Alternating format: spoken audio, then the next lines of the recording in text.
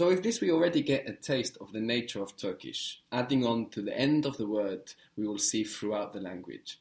As we stick this stuff onto the end of words in Turkish, we are actually making an effort to make it sound similar or the same to the last bit of the word you add it onto. For example, if you say I am a doctor, you won't say doktorim, but doktorum. Now this im and this they are the same. One is spelled I am, one is spelled but they both mean I am or I'm.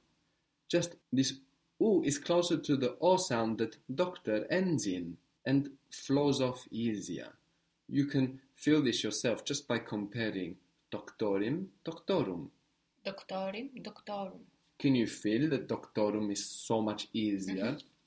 This helps the word flow along, which is important if you are adding suffixes to get so many different meanings, as we'll see throughout the language. It helps us also to understand what belongs to what when we are adding on these endings in Turkish, helping us to understand when one word finishes and another one begins also. And most importantly, because languages always strive to be efficient, it's a great calorie saver. If you think of all of that energy that is saved amongst all of the Turkish speakers saying doktorum instead of doktorim, and that little bit of energy that saves, but amongst the whole population sharing a language, there are some important adjustments. If I'm a doctor is doktorum, how do you think you would say you are a doctor? Doktorsun. Doktorsun, perfect. The word for champion in Turkish is şampiyon. Şampiyon. The ch becomes sh. Champion. Champion. And this sh is spelled with an S, with a little tail on the S. Just how we got CH, ch, with a C with a tail, we get SH with an S with a tail. Champion. So how do you think you would say, I'm a champion? Champion. Bravo, championum. You're a champion. Championsun. Championsun. Perfect. How would you say, I'm not a doctor? I'm not a doctor.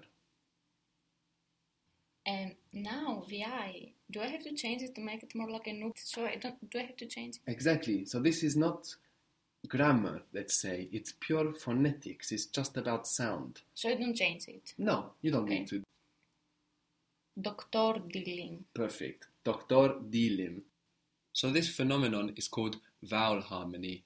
What Turkish does here to make these endings sound more like what we are attaching them to is called vowel harmony. It's a completely phonetic phenomenon, not about grammar. So if you're adding this im onto dil, you only need to worry about the sound. You don't need to worry about doctor or whatever else is coming before that dil. So I will give you some words now and let you decide what do you think you will add on to the end. So a useful adjective, a useful describing word is boş. Boş. B-O-S, and that S with the little tail giving us S-H. Boş is especially useful as it means empty and free. Both meanings, empty and free. Actually, when you're saying I'm free, you're saying I'm empty. No? Okay. Like my schedule is empty. So, how do you think you would say it? I'm empty. Do you think you would say boşum or boşim? See what feels closer. Boşum. It's better. Perfect. Boşum. So you can try it and feel the sounds, feel that the is closer, or you can reference doktor, doktorum. You had the o in doctor, so you know, okay, o is going with this No, you can do either. You can reference another word that you know and have a look back, or you can just try it, boşim, boşum, and you will feel very quickly that boşum is much closer. How would you say you are free or you are empty, literally? Boşumsun. What was the word for No, empty? boş. Boş, just boş. Boşun. Boşsun, good.